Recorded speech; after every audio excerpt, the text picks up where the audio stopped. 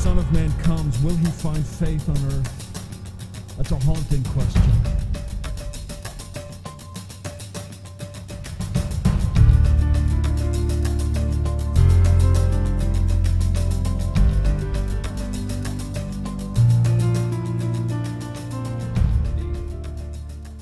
Sad things to see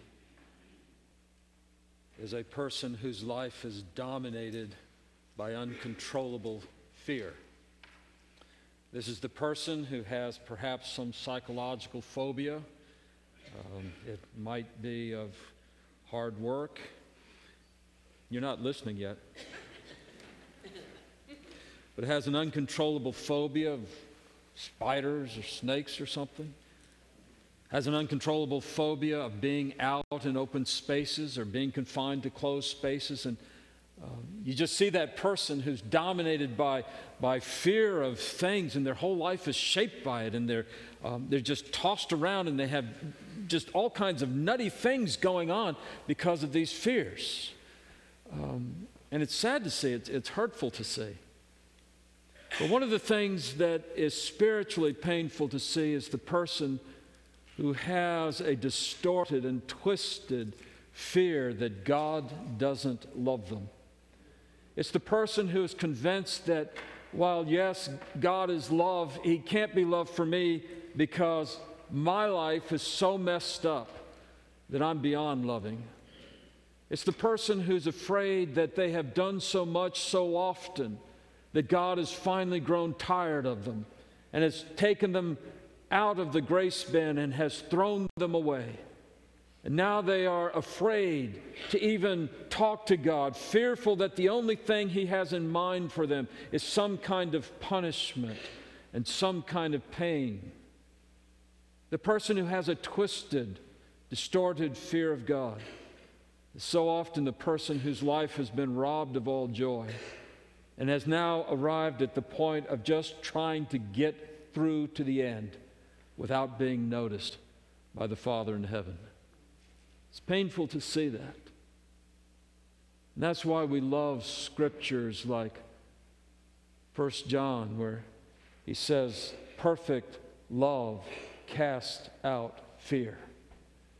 One, God's perfect love for us takes care of that fear problem, because God's perfect love for us sends Christ to die for us. Our sins are forgiven. We are made new. We are made whole. We are made beautiful in God's sight. And by the power of His grace now, we enter into His presence joyfully. And because the perfection of God's love for us, the fear is cast out. But then the Holy Spirit works in our hearts, and we come to know the love and the glory, the grace of God, and that casts out the fear. And so now we come together with God, not on the basis of fear, but on the basis of love. And it's a glorious truth of the gospel. And it will absolutely transform your life when you come to understand the way God's love casts out all fear. And that's why it's sort of difficult to read our passage this morning. Because Peter, after he says, I want you to set your hope on grace. We saw that 2 weeks ago. And I want you to conduct your lives or to be holy in all your conduct. Saw that last week. So I want grace in your life and I want holiness in your life. And actually it's the holiness by the grace of God and the grace of God that leads to holiness in your life. So he says, I want you to set your hope on grace and I want you to be holy in your conduct. And then he says that third imperative. There's only 3 imperatives in this paragraph. And the third one he says, and conduct your life in fear. Live in fear. Folks, it was a happy sermon when I got to preach on live in the hope of grace. I mean, you have no idea how you anticipate a sermon like that. You know, where you're going to spend, well, this morning, 40 minutes. Okay, we're going to spend our time together this morning, and we're going to talk about the grace of God, the majestic, glorious grace of God poured into the undeserving lives of sinners, transforming us, remaking us, renewing us, and all the beauty and the wonder of Christ through whom that grace comes. And I'm telling you, when you've got a passage of Scripture like that, and the theme is living in the hope of grace, you really anticipate that sermon all week long.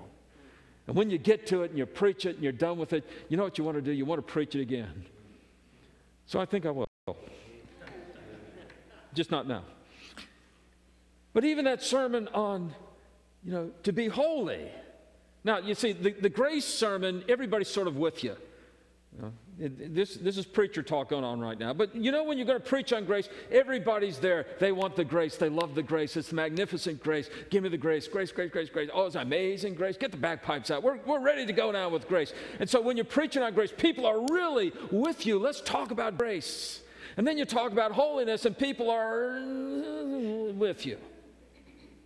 They're with you a little bit, but they forgive you because they know you have to say that kind of thing. But you get ready to preach a sermon on holiness, and folks are going to misunderstand some parts of it and think that it's actually some kind of works righteousness, but you get to talk about grace again, and so you talk about holiness and the holiness of God and the magnificent holiness of the Son and the Holy Spirit come into your life. You've got all this holy stuff going on, and you get to preach on sanctification, and sanctification, even if you don't understand it, it's a neat sounding word. And so even though there's a little bit of resistance to the notion of living a holy life, that you still like to hear it. And when that sermon's coming along, you spend the week, and that somehow you're going to bring the people with you, because you're going to arrive at a life of holiness by pointing to the holiness of God. Now here's the problem. I want to talk about fear of God this morning. And there's something about us that just doesn't want it. We just don't want the fear of God, largely because we already know the damaging effects of what I just called a twisted, distorted fear of God. See, some of you may have been raised in religious traditions in which the fear of God was drummed into you, beaten into you, and in which you came to understand that God is to be feared because God is out to get you. And that the least little slip up and God is coming after you. You thought the fear of God was about knowing that God had a better intelligence system than the NSA, and that He really was listening in on all your conversations. And that He was just looking for some reason, some excuse that He could nail you to the wall. And that kind of fear of God, you sort of suspect is dysfunctional. It leads to a kind of paralysis. If I were going to illustrate it, I would go to the parable that Jesus told about the stewards who were brought in, the servants.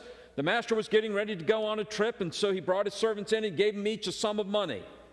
He told this parable, I believe, several times, maybe in different versions, but it goes basically like this. He gave them each a sum of money, then he went off on his trip. And the one guy, he went out and invested his money. The other guy, he invested his money. The other guy, he just sort of buried it in the ground.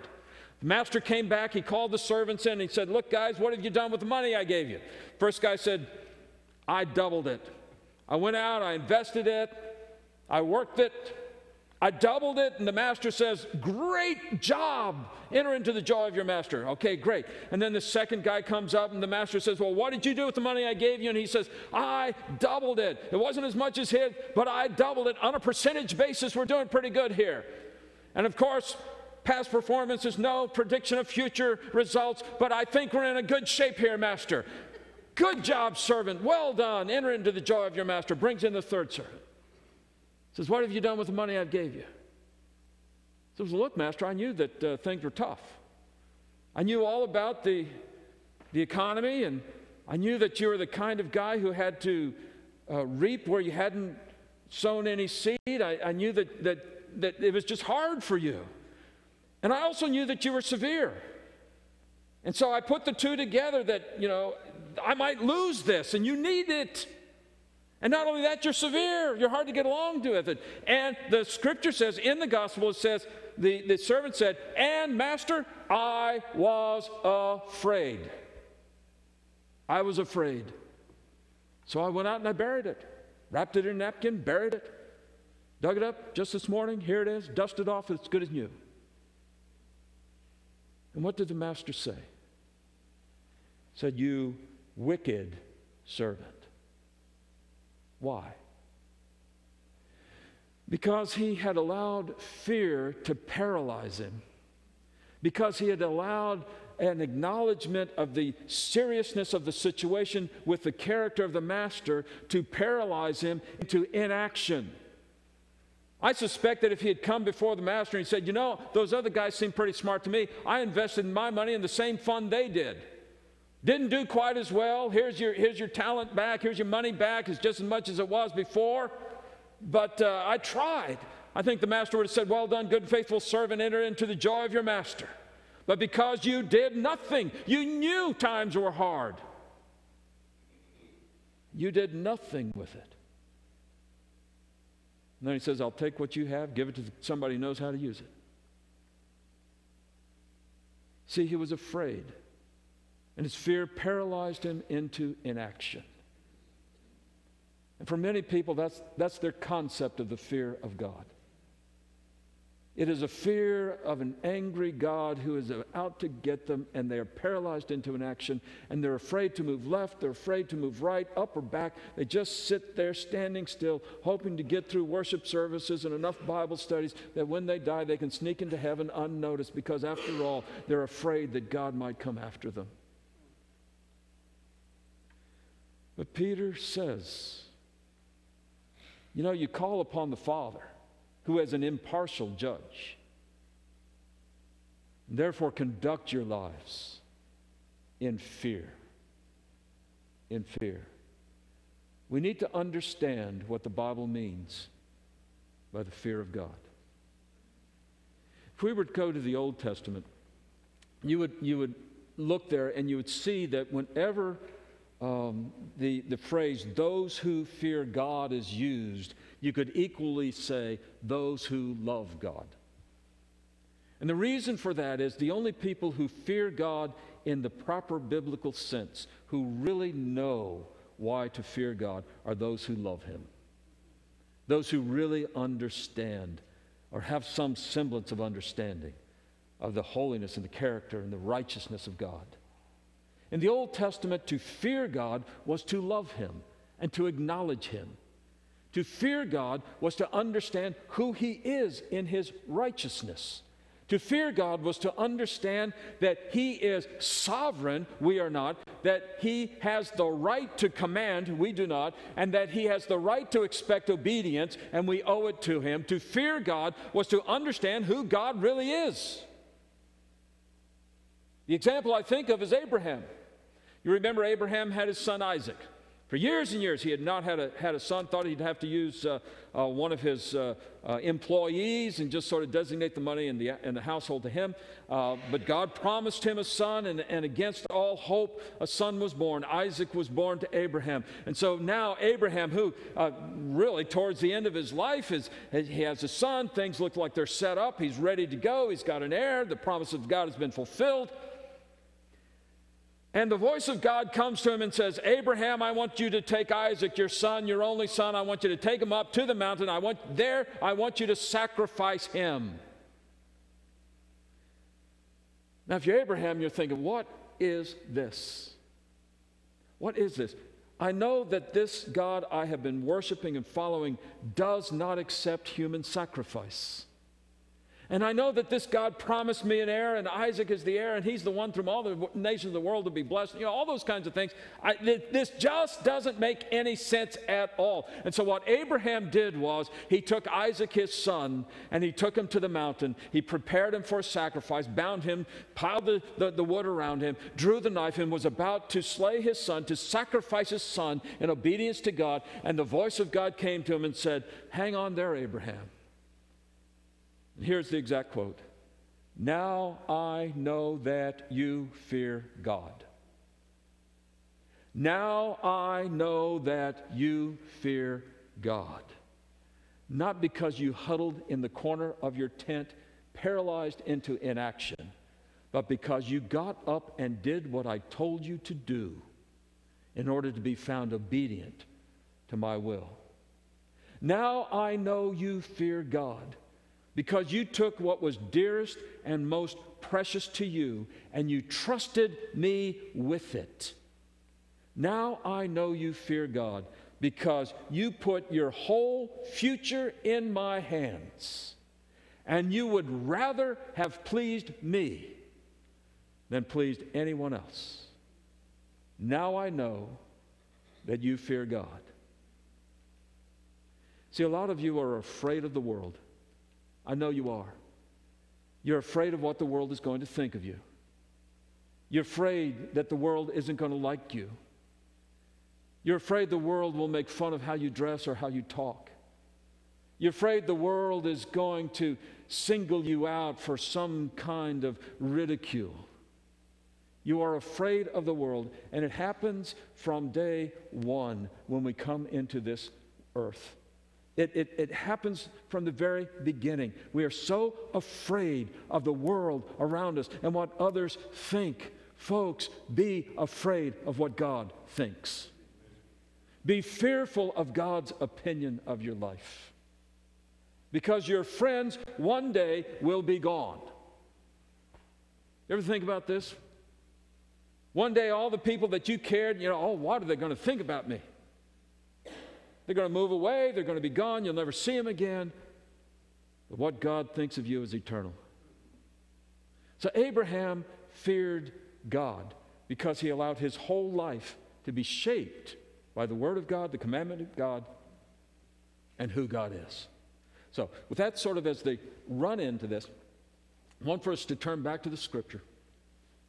Peter gives us two reasons to fear God. Two reasons. In verse 17, he says, and if you call on him as Father, and you do, so we might as well just have said, since you call on him as Father, if you call on him as Father, who judges impartially according to each one's deeds, conduct yourselves with fear during your time in exile, because you call on God as an impartial judge. First, he is a judge of our lives, and he alone has the right to judge our lives. He has the right to take our lives and measure it up to his standard of righteousness. But beyond that, that's important enough. But beyond that, he is an impartial judge. That means he does not play favorites. It's not as though he has rules for everybody else, but you get a pass. It's not as though he has a design for human life, but somehow we get a get-out-of-jail-free card or someplace else, and it doesn't matter. He is an impartial judge. The sin of your life offended God before you became a Christian. The sin of your life was offensive to God when you violated his standard of righteousness and holiness, when you violated his standard of conduct, when you violated his standard of how you relate to people, when you violated God's will for your life before you became a Christian, that was offensive to God. Sin offended God back then. Folks, sin offends God today. You're a believer in Jesus Christ, your sin offends God still. It's still serious business with God. It is still a fearful thing to fall into the hands of an angry God. Your sin still offends him. He is an impartial judge. And so fear God. Live in fear of God. Now understand that fear of God, when you really know the grace of God, doesn't drive you away from God, it drives you to God. Think of it this way. When Jesus was crucified, there were two thieves, each crucified on either side of him, and the one thief started to mock Jesus. He said, Jesus, if you're the Son of God, go ahead, come on down, get a ladder, come up here and get me down too. Jesus, if you're the Son of God, save yourself and us. Started mocking Jesus, making fun of Jesus, about to die. And yet the only thing he could do was make fun of the Son of God. That's the one thief. The other thief on the other side of him turns to the first and says, wait a minute, buddy. And this is the phrase. Do you not fear God? That's what he said. He says, do you not fear God? Aren't you letting your life being shaped, defined, and molded by the fact that there's a God who's an impartial judge for whom sin is always an offense? Don't you fear God? And then he says something incredibly interesting. This thief who does fear God, he does not say to Jesus, Jesus, I promise to do better for the rest of my life. From now on, Jesus, I will not steal anymore. Till the day I die, Jesus, I'm pretty sure I'm going to clean up my act. I won't sin anymore. He doesn't say that. He says, Jesus, remember me when you come into your kingdom. He had a fear of God that drove him to the foot of the cross, literally, I guess. He had a fear of God that drove him to Jesus. He had a fear of God that drove him to faith, trust. He had a fear of God that drove him to rely on the mercy of God in Christ Jesus. See, the fear of God, because he is an impartial judge, does not drive us away from God when we know him. It drives us away from sin to God. That's what the fear of God is designed to do. If you experience a fear of God that drives you away from God, you haven't gotten the whole story yet. You don't have it down yet. So the first thing Peter says, he says, because you call upon God, he's a righteous judge, he's an impartial judge. Because of that, conduct your lives, live with fear throughout the time of your exile. Then in verse 18 he says, knowing, all right, live in fear of God, knowing that you were ransomed from the futile ways inherited from your forefathers. You were bought out from this idiotic, vain, pointless, useless existence that everybody told you was worthwhile. So that's the way we go through life most of our lives. I think I mentioned it the other day. We just look around. What is he doing? I'll do that. You know, what have we always done? We'll just do that. Vanity of vanities. It's all vanity. And Peter says, live in the fear of God because you know, don't you, that God paid the price of this futility and this sin. He paid the ransom. He paid the price so that you could be brought out of the futility of your life. If you will, out of the paralysis of your life. That's why in the book of Hebrews, we're taught that Jesus came that he might deliver us because we are those who are in the bondage of fear to death.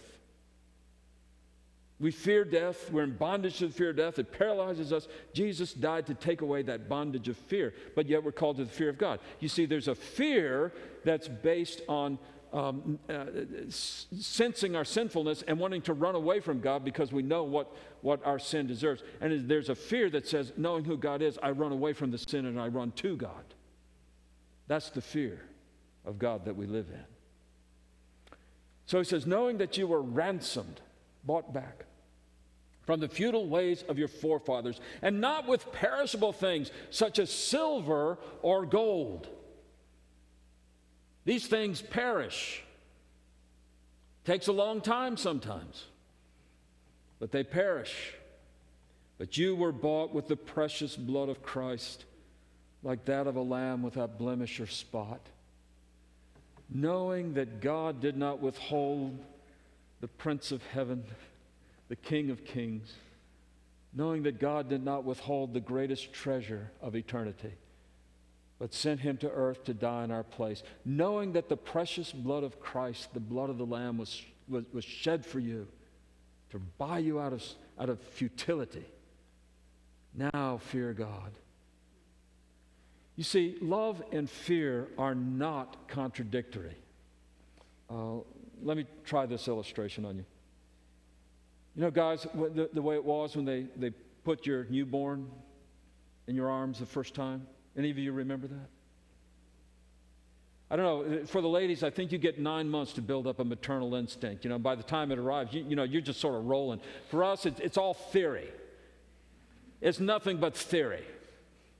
Until they take this little guy and they put him in your arms and you look at him and suddenly you realize how much you love him. And you realize there's nothing you wouldn't do for him. You realize that you want the very best for him and you love this little guy so much, it is painful. It hurts. The next thing is you're scared to death because you're afraid you're going to hurt him. You're afraid you're going to fall short. And you have a fear that when He needs you, you won't be there. And the more you love Him, the more that fear is there. Now, it doesn't paralyze you. It motivates you. Love and fear are not contradictory when they are understood properly. That's the sense in which Peter says, knowing that you were ransomed by the precious blood of Jesus Christ, conduct your lives in fear. Conduct your lives with that concern that you would live in such a way that you would deny the blood of Christ, or that you would do anything that would act as if the grace of God had never happened. Live in a fear of God that you would slip back into the old futility and others would not hear the message of grace that God has brought to you. Live in that kind of fear. Live in a fear that your love would not be expressed the way it ought to be. Live in a fear of God. Because Jesus, this is verse 20, Jesus was foreknown before the foundation of the world, that is, before you were ever created, born. He was known before the foundation, but was made manifest in the last times for the sake of you, who through Him are believers in God, who raised Him from the dead and gave Him glory, so that your faith and your hope are in God. So live your life in fear, and live your life in the conduct of fear. Now, let me see if I can wrap this together, the last 3 weeks together. There's 3 imperatives in this paragraph, and a lot of participles, circumstantial participles, that tell you how they apply. The professor in me wants to acknowledge that the participle was gaining an imperatival force during the latter days of the Koine period, but I lost you on that one, so come back. 3 imperatives. Set your hope fully on grace. Be holy. And live in fear. Now, if you take any one of those alone, you don't have the full story. If you want just the grace, but you don't want the holiness and you don't want the fear of God, what you're doing is you're going to cheapen grace. You're going to make it just a slick way to get out from under a problem you've got, and you're going to just decide that you can work the system and I'll take the grace, but don't give me that holiness stuff. If all you want is the grace, you'll start to use grace as a way to keep God at a distance. Don't bother me, God. I got that grace thing going. Don't tell me about sin, God. I got grace. And you'll start doing nutty things like sinning so that grace can abound. And if you take holiness without the other 2, then you'll find yourself wrapped up in legalistic religion where you're trying to perform and do and perform and do and keep the law and have works righteousness, and it'll just lead you to be frustrated and absolutely defeated in your Christian life. That's why you start with grace, and the grace leads to the holiness. It's by the grace of God that we can live a holy life. But folks, if all you hear is live in the fear of God, and that's all you hear, you just slice it that thinly, then you're going to live in frustration and paralysis. And you're going to think that God's out to get you. You know, just least little slip up and He's going to nail you. Take them all together. By the grace of God, we can fear Him. Isn't that a remarkable thing? By the grace of God, you can actually know the Father as an impartial judge. By the grace of God, you can know the ransom that was paid in Jesus Christ. By the grace of God, you can know how majestic in His sovereign grace God is, and you can love Him and you can fear Him because of God's grace. You can fear Him. So these 3 go together. You got to keep them together. But by hope for this morning, because we've spent time talking about grace and hope in grace, and spent time talking about living a life of holiness, that this morning we've spent our time, and you'll have a keen desire to fear God. Because this kind of fearing of God is not an emotion. It is a choice you make every day. It's not an emotion that comes on you, you know, the heart beats faster and you just sort of have this moment. But rather, the fear of God here is a choice that you make every day.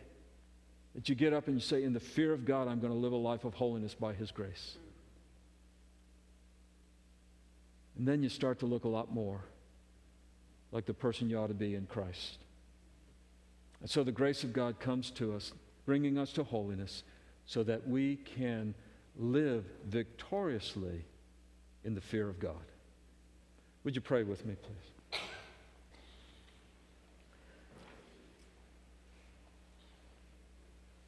Father, there are so many things in Scripture that are hard for us to understand.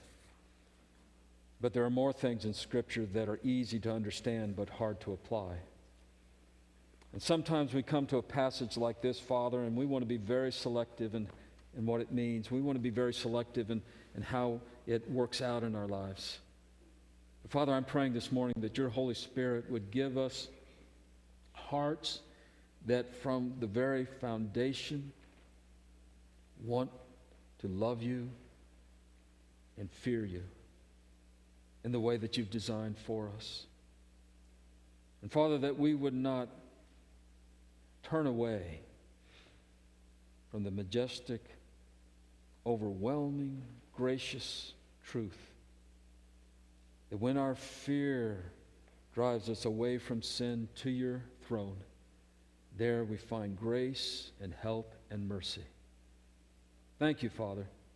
For the person here this morning who has been living in twisted fear, I pray you'd show them Christ. Give them that measure of grace that would lead to confession of faith. And Father, so work in our midst that we would be found as a people obedient and pleasing to you. I ask it all in Jesus' name. Amen.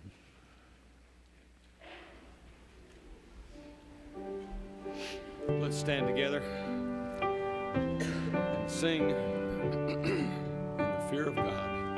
Oh, worship the King.